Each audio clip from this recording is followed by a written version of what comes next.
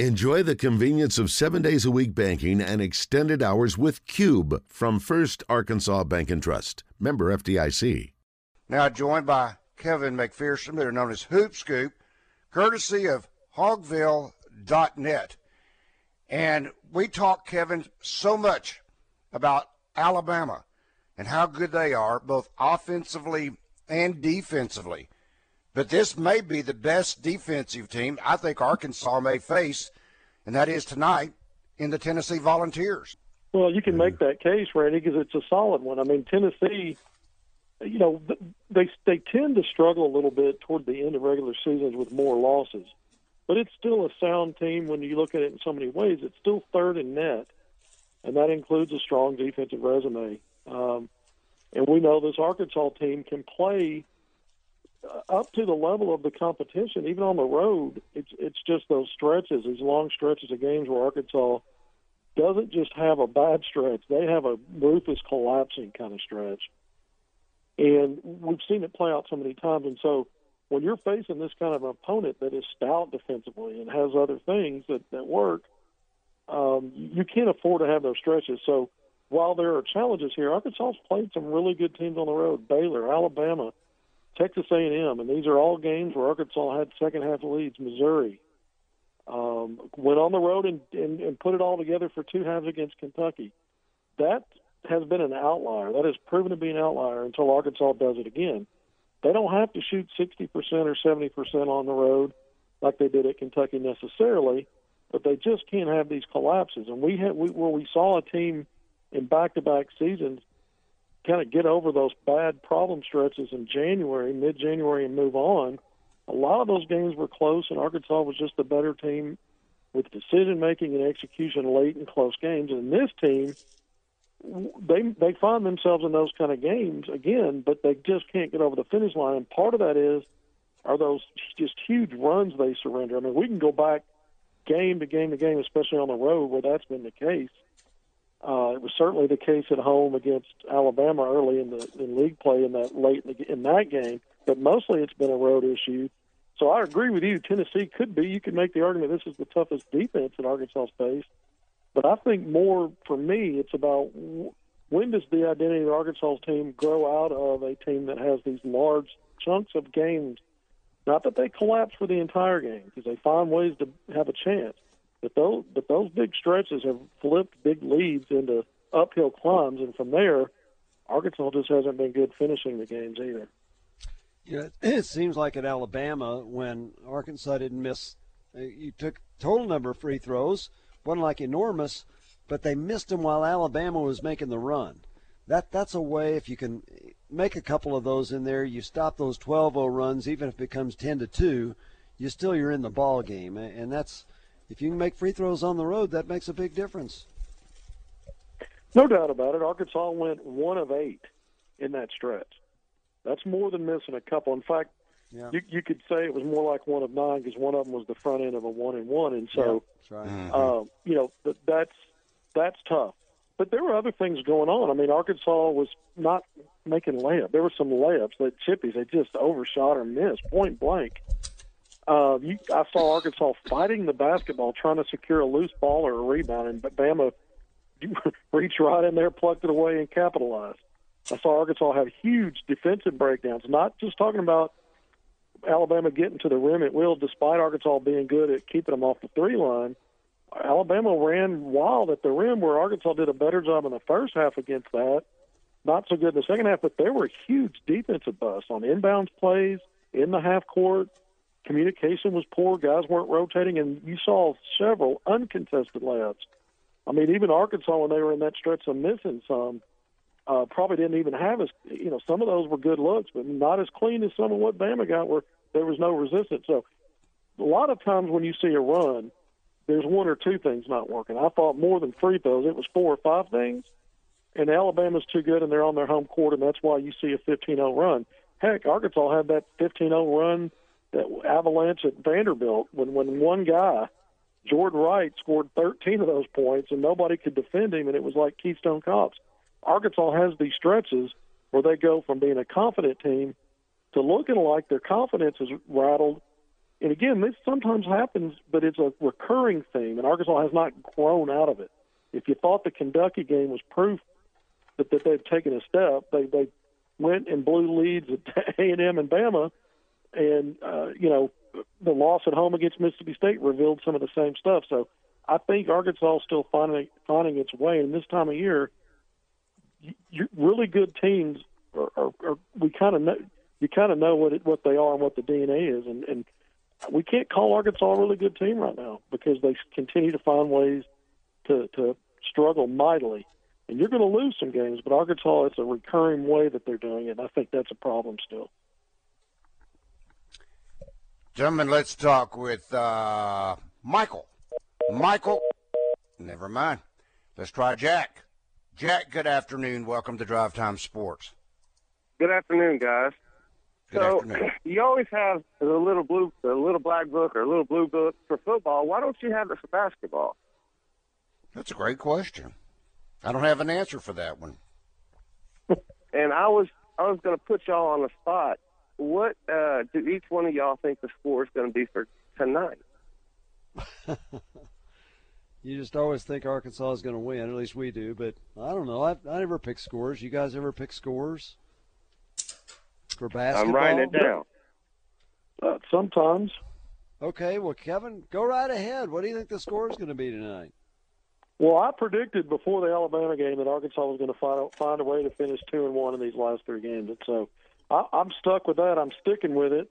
Despite all that I just said, Arkansas has been right there, and they did win at Kentucky, so I know they can do it.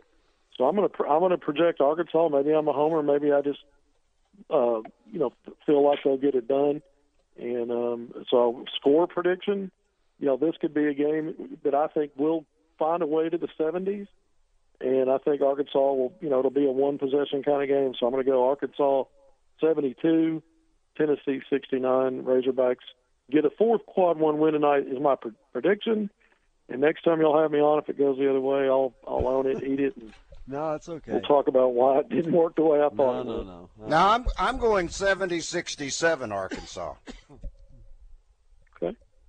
Same basic. 3-point. I think it's a one-possession game. 70-67.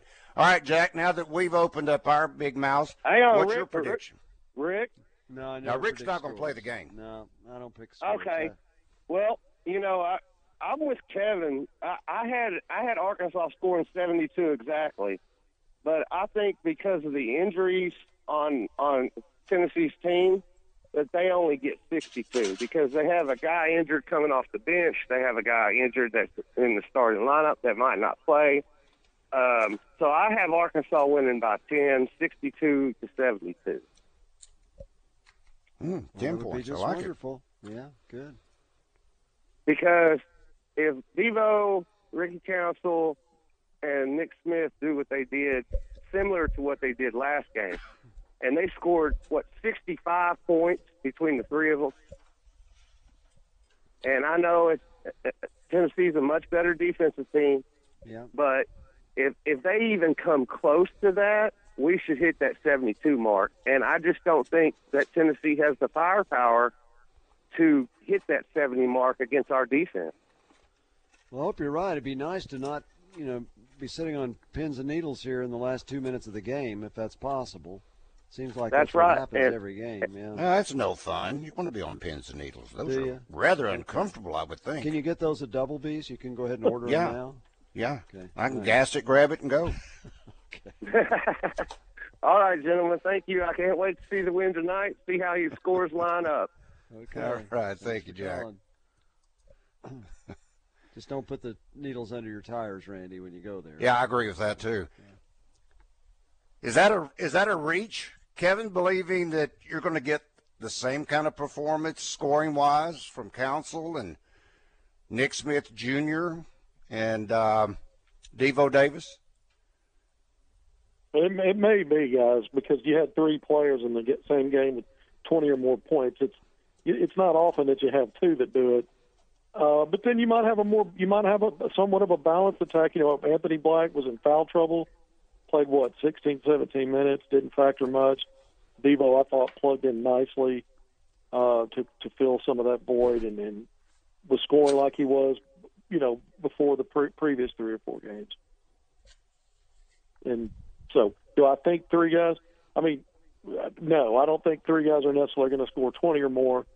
When that happens, you've got to score more closer probably to the 80s, which is what happened at Alabama. So if we're talking about a lower score, if that happens, that means, there's not much other scoring to go around, and, it still may be enough to win, but I just don't see 3 guys hitting 20. I don't know that I see 2 Hogs getting 20. They have got, I don't know what term you want to use him, but I call him an enforcer. And Santiago, trying to figure out how to say his name, Vescovi. And then you've got a big guy who 6'9", 6'11" inside. I think the inside play for Arkansas has to be better than what it was against Alabama, Kevin. Yeah, I thought Arkansas missed some chippies inside, and I thought there were some good things. We saw Kel Mitchell give Arkansas most of the production in there. Graham had 3 blocks. It wasn't an offensive game for him. He probably didn't play as much in the second half as I thought he might. But, Arkansas didn't really get a lot of its front line. It was a backcourt, production for the most part. Right. Even with Anthony Black having a poor game, it worked out that way. I do think Arkansas needs more balance. They were very balanced against Georgia, balanced against Florida, and there was a level of that even at Kentucky when they shot lights out. But, yeah, I don't think you go on the road in this league being one-dimensional and feel good about your chances. All right, Kevin, hang on. We've got to take a break. That is Kevin McPherson, better known as Hoopscoop, courtesy of Hogville.net. Rick Schaefer, I'm Randy Rainwater. Drive Time Sports will continue. Be a part of the game plan. It's Drive Time Sports on the Buzz Radio Network. Drive Time Sports here on the Buzz Radio Network.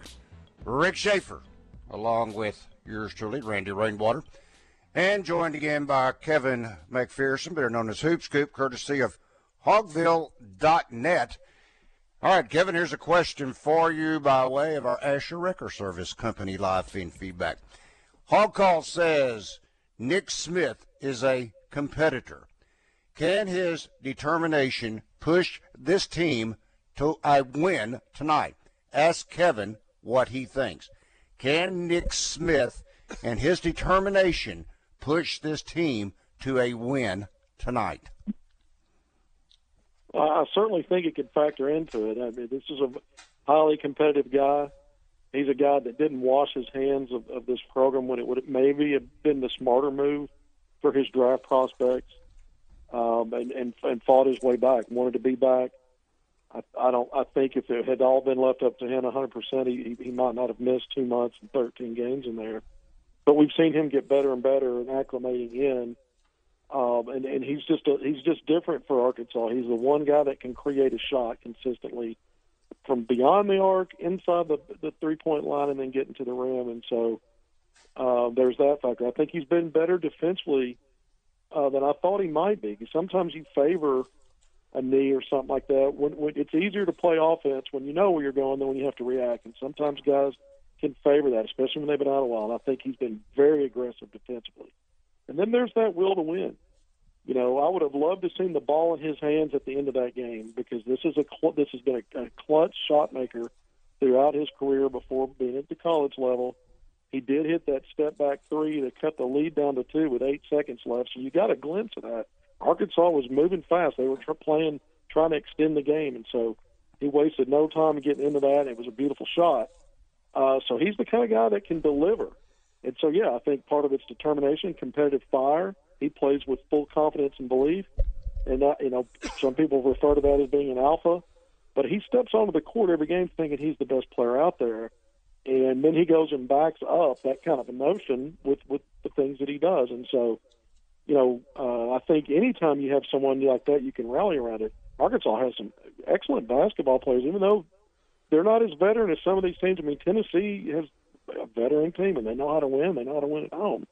Arkansas still, like I said, talking about it before, as a team, they still struggle through patches of games. But I do think having Nick back makes Arkansas better.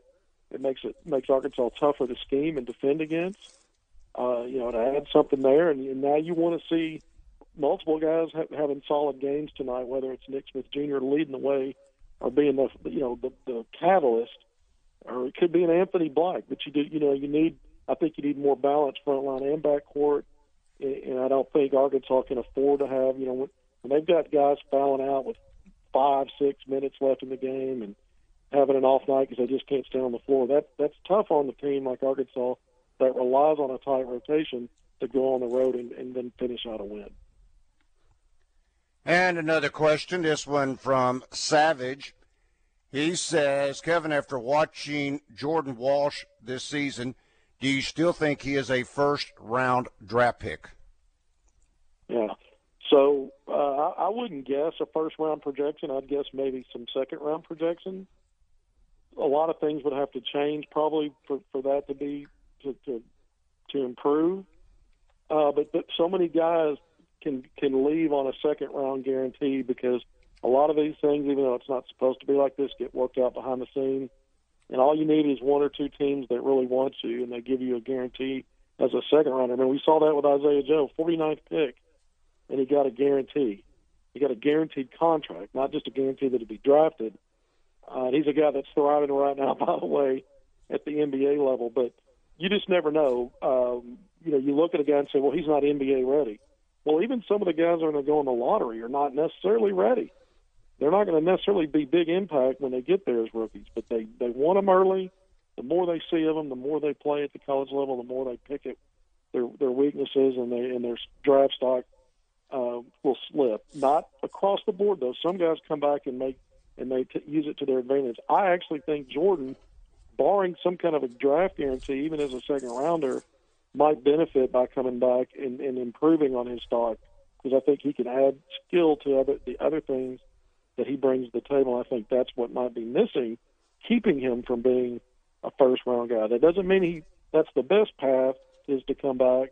And again, a lot of that depends on what teams are putting it out there behind in back channels that they want him, even if it's second round, and they'll give him guaranteed money.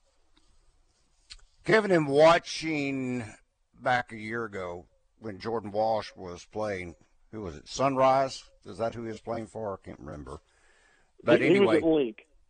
Link, yeah. Link Academy. I didn't see him shoot that many three-pointers. Is that really the strength of his game?